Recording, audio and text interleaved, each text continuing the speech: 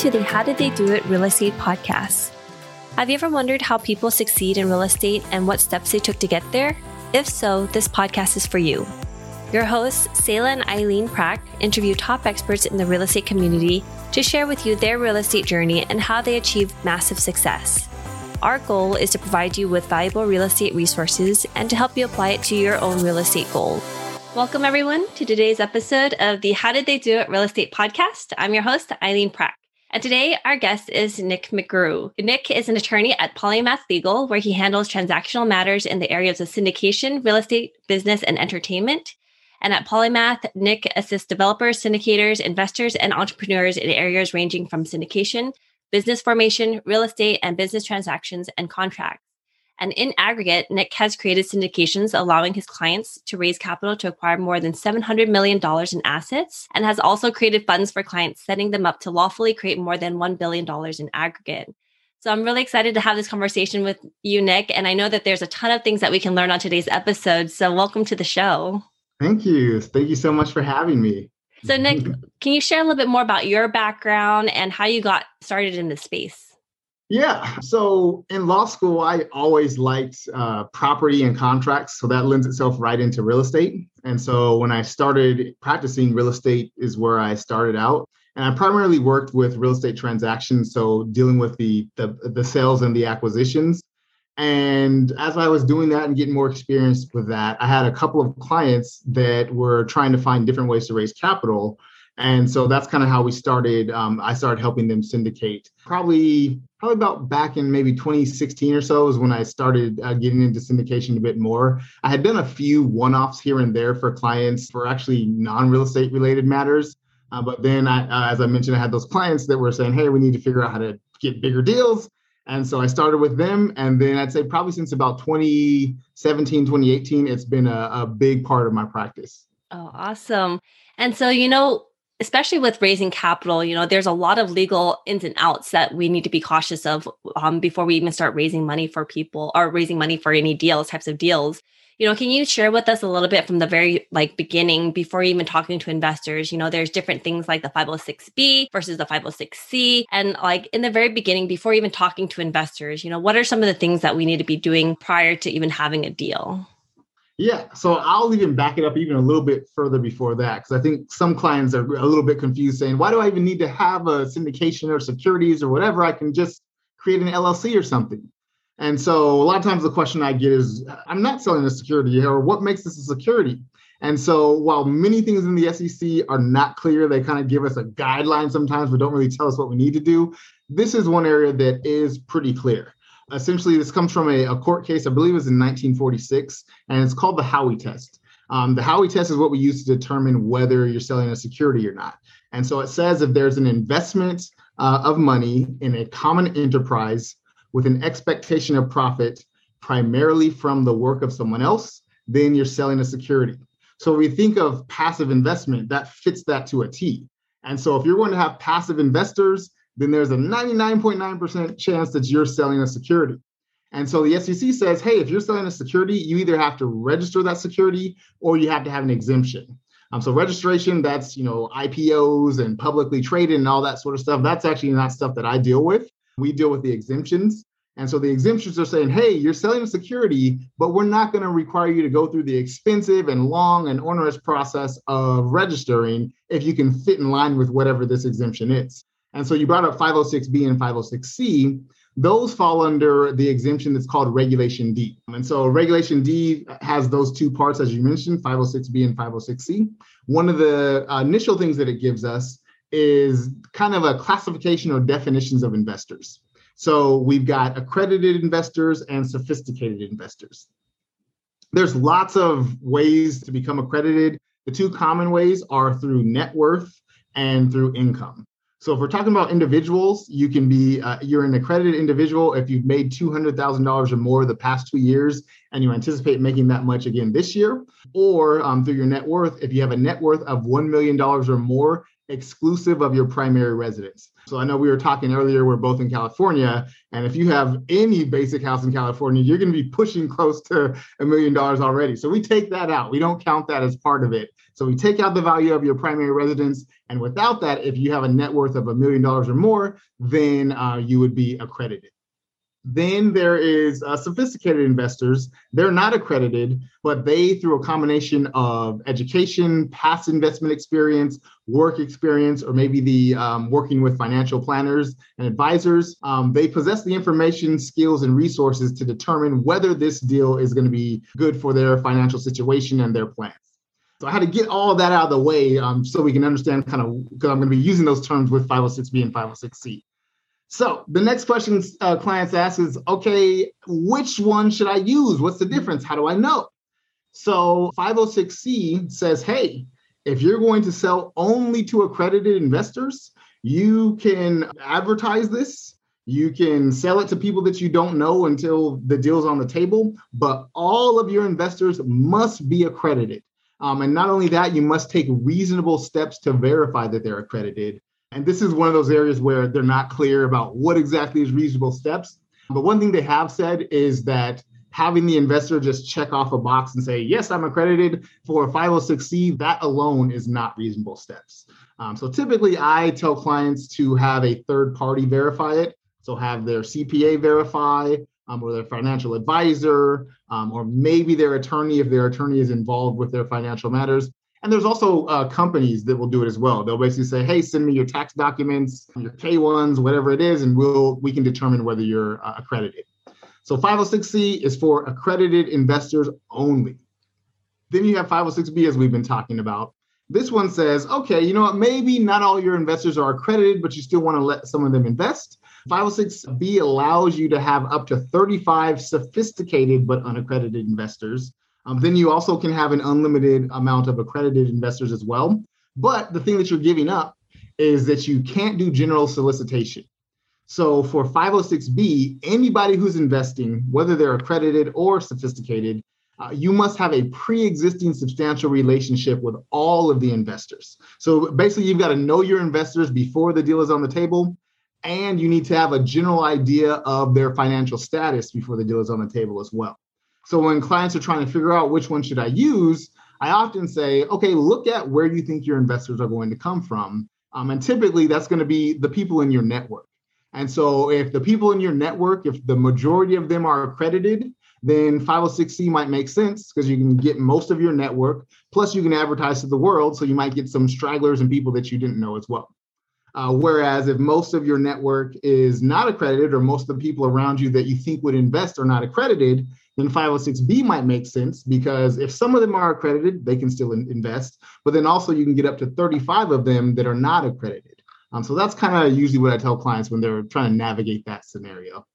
Well, awesome. Thank you so much for sharing that background. I think that makes it a lot more clear on, the differences between the 506C and the 506B, and also the background on why we would need to make sure that we're in compliance with SEC. Yeah. So when clients come to you and talk about, wanting to start to raise capital or anything like that, what are some of the misconceptions that they have going into this? I'd say probably one of the biggest misconceptions, and it's not really even a legal one, it's a lot of work. You think just once you get the check, you're good to go. But it's quite a bit of work. There's quite a bit of administrative work and communications and things going on. So it's once you get the deal and get the money and you close, usually you'd say, I can breathe. It's good. Now let's just sit back and collect the checks. But there's a lot that goes into behind the scenes dealing with investors and those relations. So that's one thing that I often tell clients. I say, hey, just understand that, I'm helping you with the legal stuff. You and your team, or you might need to hire people, but there's a lot of extra work that goes on just with the general maintenance, not necessarily complex things, but just things and tasks that are going to have to be done, email sent, communications made, that sort of thing. So dealing with the administration of running a syndication or a fund is one surprise that clients often get, or maybe they're not fully understanding what they're getting into. Another big one is filing fee expenses, and that's particularly with state notice filing fees. So we were talking about Regulation D, which is a federal securities exemption. And because of how Regulation D is set up, if you're doing a Regulation D exemption, you're not required to follow any state's individual securities laws because each state has their own individual laws as well. However, if you are doing a Regulation D exemption, each state does say, hey, you know what? If you're raising money in my state, you need to let me know. And when you let me know, you need to grease it up a little bit, give me a little money. So those filing fees can get very expensive. How most states have it written is that essentially they charge 1% of the deal, but they have a cap. So usually the cap is anywhere ranging from $100 to $500. So that's what you're going to be looking at for the states. But there are a few that are in the $1,000 range. And so if you've got 20 states, even if it's $500 a piece, 20 states, that's a good amount of extra money that you were not expecting to pay or anticipating. And so those blue sky notice filing fees can add up quite a bit. And so you want to be concerned with that. Also, one particularly, I want to say it's New York and Maine might be two of the more expensive ones. I know one time, I forget exactly which state it was, but the filing fee was like $1,200 or $1,400. I had a client that took an investment from one investor for, I think it was like $10,000 or $15,000, but then they had to pay like $1,200 or $1,400 in filing fees. And so that's about 10% of the investment just gone. So that's one thing you want to think about is that, especially with those expensive states, you want to make sure that it's worthwhile to take that money because there are going to be some filing fees that can start adding up quite a bit. So we're talking about the 506C and the 506B. And so if somebody's listening to this and they say, well, I have friends and family and a network who are potentially interested in investing, right? And they said, well, I don't really need to go through the SEC filing, I can just go ahead and just take my friends and family's money and then just invest in that. What would happen in that case? Yeah, I get that question all the time. It's just, can't I just do an LLC? So, and the follow-up is, I've seen a whole bunch of other people do that. That's usually what I hear. And so what I respond is I say, look, I drive a little faster than the speed limit most of the time. Knock on wood, I haven't gotten any tickets. Doesn't mean I'm not violating the law. It just means that I haven't gotten caught. And if I do that going past a police officer and get caught, then I'm going to have some issues. So kind of the same thing here. Sure, lots of people do it incorrectly all the time. I am very aware of it. And they're rolling the dice. If things go well and nobody finds out, sure, it could be okay. It's not what you're supposed to do. But if things go bad, you're going to have some major issues. So essentially what's going on is that you'd be selling a security without registration or an exemption, which means you're violating the base foundations of securities laws. So some of the things that can happen with that is the SEC can fine you. They can also label you as a bad actor, which means you're never allowed to do any securities offerings again. So if you're trying to build your real estate empire and do lots of offerings, you just literally cannot anymore. Also, there's potential lawsuits from your investors, particularly if things don't go well and you're not able to give the returns that you were hoping. And they might even sue to try to get not only just their money back, but also additional money. So sure, people do it the incorrect way, and many people go by and nobody's the wiser and nothing happens. But there are also many people that it does happen, do get caught, and there are problems with it. So yeah, it's an issue. It's a problem.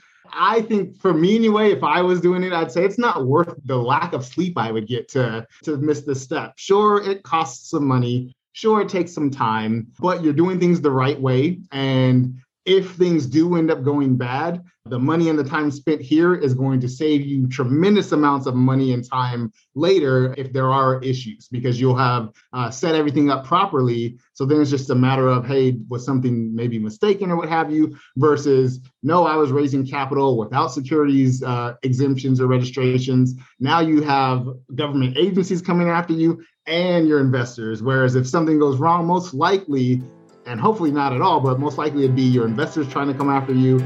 And hopefully it would just be something that's not really actionable. We love hosting this show. When we started this podcast, we were doing all the editing and post-production ourselves. Now, we are very excited to have this particular company as a partner of the show to do all the post-production for us, because it gives us the freedom to focus on the two things we care about: serving you, our listener, at a higher level, and growing our own multifamily business. If you are like Selah and me, then you want to add value to others while scaling your business. A podcast is the best way to do both, and we invite you to contact Adam Adams. He can help you launch your podcast, market your show for more listeners, and take all the post-production off your plate so you can focus on your business instead of in it. Listeners of this show can get a free consultation with Adam. To schedule your free consultation, find the link in the show notes. Absolutely. You're protecting both yourself and your investors by, following the law and making sure that you're doing everything in the legal manner and making sure that you're being in compliant. Mm-hmm. Yeah, it's actually, I have some clients that are not issuers or operators, but instead they're actually investors. And so they'll send the documents, whatever they have, to me and say, hey, can you look over this? Do things look right? And that's one of the first things that I look at is, are all their legal documents in place? Right? Is it in order? Is it done properly? Because for me, I'm looking at it, well, if they're cutting corners here, or intentional or otherwise, where else might they be cutting corners? And what other mistakes or things that are done incorrectly might be going on? So once you set up the proper entities and everything like that, and the formations in order to, establish raising capital with your investors, whether it be accredited or sophisticated investors. And then after the deal is closed, are there any steps afterwards that need to be taken in order to stay compliant with SEC? Yeah, depending on which state you're in and exactly which exemptions you're using, if your offering is going more than a year, you might have to give renewal notices. If you change some material things about your offering, such as maybe adding new classes or increasing the maximum raise or increasing the minimum buy-in, those might be some amendments that we'd have to notify the SEC of as well. So there is a little bit of legal maintenance, ongoing maintenance potentially. But I'd say more of the ongoing stuff is kind of what I was hinting at before, is just keeping your investors up to date with what's going on. And one thing I would say is that, and I try to advise clients this all the time, communicate. Share, even if it's not good news, because if you're being open and transparent and letting your investors know what's kind of coming through the pipeline, even if it's not good stuff, if that bad stuff comes, they'll at least say, oh, you know what? They told me about that. I knew it was coming. It kind of stinks, but I know they're at least looking out for me and trying. A lot of times lawsuits come simply from lack of communication or lack of trust. So if you're keeping your investors in the loop, letting them know what's going on, saying, hey, here's this bad thing that's happening, but here are the steps we're taking to mitigate the risk to us, that's going to go a long way in kind of just stopping any major legal issues, at least from the investor side, before they even start. Because people sue people that they don't like most of the time. So if your investors like you and they trust you and believe you, they're going to come talk to you instead of get their lawyer to sue you and say, hey, they're going to say, here's what's going on. Here's my issue. And hopefully you can talk that out with them versus having to hire lawyers and be in court and all that, because that's not what you signed up to do in the first place. Absolutely. And so in recent years, has any of the laws in terms of staying compliant with SEC changed in in most recent years that we need to be aware of? Yes, lots in the recent year. And I'd say the recent 9 months, lots is changing, lots is going on. But thankfully, at least from the operator issuer side, typically the rules are changed to be kind of more flexible and make compliance a little bit easier. So one thing that I often thought to myself, at least, about some of the compliance rules is that I said, these are not geared towards real estate syndicators. Real estate syndicators are not typically investment advisors. They're not deep in the financial world, but a lot of the rules were made for people that are doing more traditional capital raises or, traditional securities and stocks and that sort of thing. And so I always thought this is kind of backwards and it's more cumbersome than it needs to be. And so whether it was telepathically or what have you, the SEC heard it or figured it out and started making new rules to make it a little bit simpler. And they call it their Modernization Act. So a couple of things that they've done or that are in the pipeline is we talked about Regulation D here, and that is the one most of the time that works for real estate. But some other exemptions are Regulation A and Regulation Crowdfund. And so they increase the allowances, the amount that can be raised through those exemptions. They made it a little bit simpler to verify investors in that typically before, I'd have my clients verify the investor every single time if they're doing a 506c raise that has to be accredited. Now the SEC has said that if you have a verification from that investor within the last 12 months, that can be relied upon as reasonable steps. So instead of having to do it every single time, now essentially you just have to renew that verification with the investor annually. So that saves a little bit of time, money, and just administrative hassle. And then one thing that's in the pipeline that I'm keeping my fingers crossed about that'll be good news is they're looking at changing the finder's fees. Right now, the finder's fees rules basically are, to be blunt, they're stupid. They make no sense. Because here's what it is. In order for you to pay somebody a finder's fee, it can't be what's called a transaction-based payment. So you can't pay somebody money if they get an investor for you, or can't pay somebody money based upon how much investments they're able to get to you. That's essentially going to be a commission. So finder's fees cannot be paid in that way. Instead, as the laws currently read, finder's fee is paid solely for the introduction. So if I say, hey, I know 20 people that I think would like to invest in this, you'd have to pay me that money for sending the email. And if they never invest, if they never respond, oh, well. So as an issuer, you're just like, I'm not going to do that because I'm just spending money for who knows what. There could be zero results from that. And so finder's fees to me right now make zero sense because they just really are never taken advantage of, because with those constraints, it doesn't make sense most of the time. So what they're trying to do now, they've proposed rules to where they'd have 2 tiers of finders. And basically the difference between them is the amount of disclosure. But what it would allow is allow for you to have essentially transaction-based compensation. So you can kind of pay a commission, so to speak, for finders. There will be disclosures that have to be made depending on which tier you're in. But that's what they have proposed.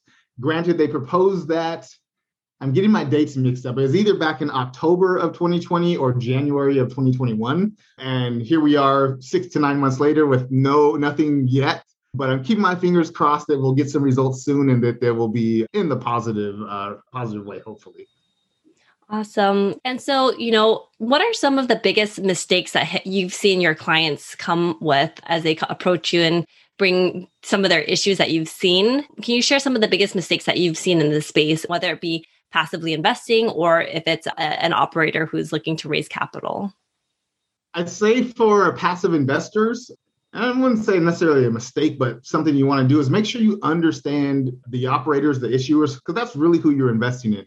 Obviously, there is a real estate asset that you're investing in as well, but somebody can own a multi-million-dollar asset, but if they don't know how to operate it, there's not going to be a lot of good results coming from that. So you want to make sure you really vet who the issuers are. You're going to want to look at their track record, whether it's the individual things that they were the full operator on, or as well as their maybe some things that they were co-GPs on. You're going to want to ask them, especially if they do have a history, you're going to want to ask them what their exits were. Because if we say, look, I'm going to give you a 9% pref and we're going to exit at a 3x multiple, and then throughout the offering, I'm only giving you a 6% pref and you exit and you get your capital back. Well, I'm going to want to know that as an investor that's looking at your next deal to see, how did it go in the past? So really having that relationship with the operators is important. Another thing that I'd look at as a passive investor is look at the management fees. Now, with this, I think that it is reasonable and fair for operators to charge management fees because, as I mentioned, once you get that capital, there's still a lot of work that has to be done. So the management fees should be used, in my opinion, kind of as a way to just keep the operation flowing, pay for the bills, pay for the staff that's going to keep everything going. It shouldn't be a huge windfall. So if you're seeing management fees, and I saw this before when my jaw dropped, they told it to something like 8 or 9% of the actual deal.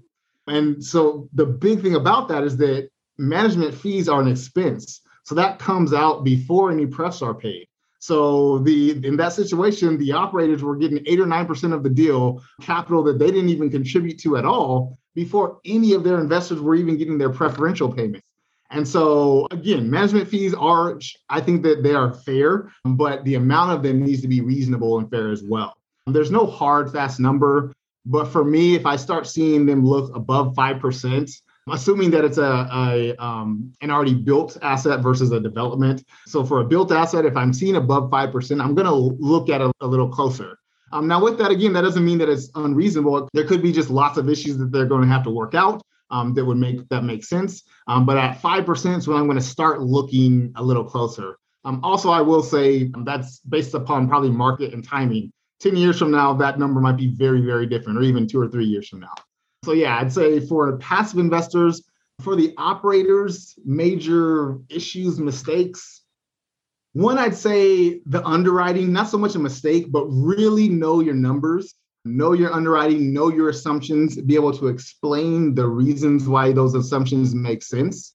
And then you also want to do a lot of sensitivity analysis. So all of this is predictions. All of this is conjecture, hopes, dreams. Who knows what it's going to be? We hope that your dream comes true. But if it doesn't, we still want to make sure we're in a good place. So that's why you want to do that sensitivity analysis. So you can say, look, here's where we want, what we hope for. But if these bad things happen, we'll still be right here, which is still a good spot. You want to make sure that your deal can go through some issues because there will be issues. Even the most seasoned operators are going to have some issues. Now, the seasoned operators are going to be able to deal with those issues better and might have resources or vendors in place to tackle it immediately, but everybody's going to have some issues. And so you don't want to go into a deal saying, yeah, if all these perfect things line up, we're going to be right here. Because most likely all those perfect things are not going to line up. A lot of them will, but not all of them. Awesome. Thank you so much for sharing all that, Nick. And so for you, Nick, what's next for you and what are you looking to do next? I'm looking to help my clients grow. As they grow, I grow. It's funny. I celebrated my 10-year anniversary about a little bit over a year ago. And I remember when I started, I said, I want to be a law firm that's reasonable, that really is about building relationships with the clients so they can trust me and know me and trust my advice. And as they grow, I grow. And, one of my most successful clients was also one of my first clients.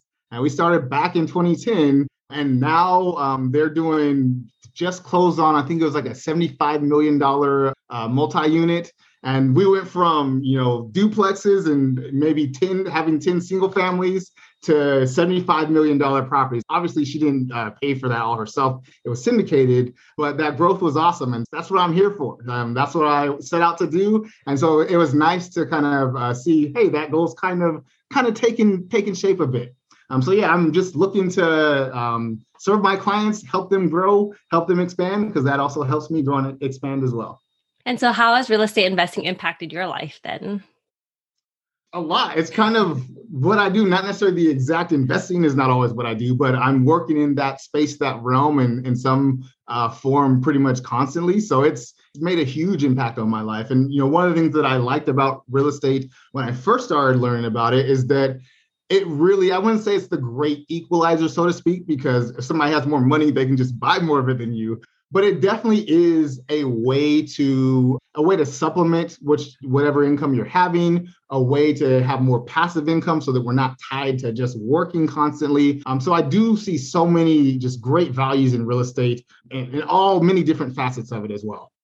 Awesome. Thank you so much, Nick. And I really appreciate you coming on the show and sharing all the different ways to making sure that we're staying compliant with the SEC, the importance of doing everything correctly and being in compliance. So we're protecting not only ourselves, but the investors as well.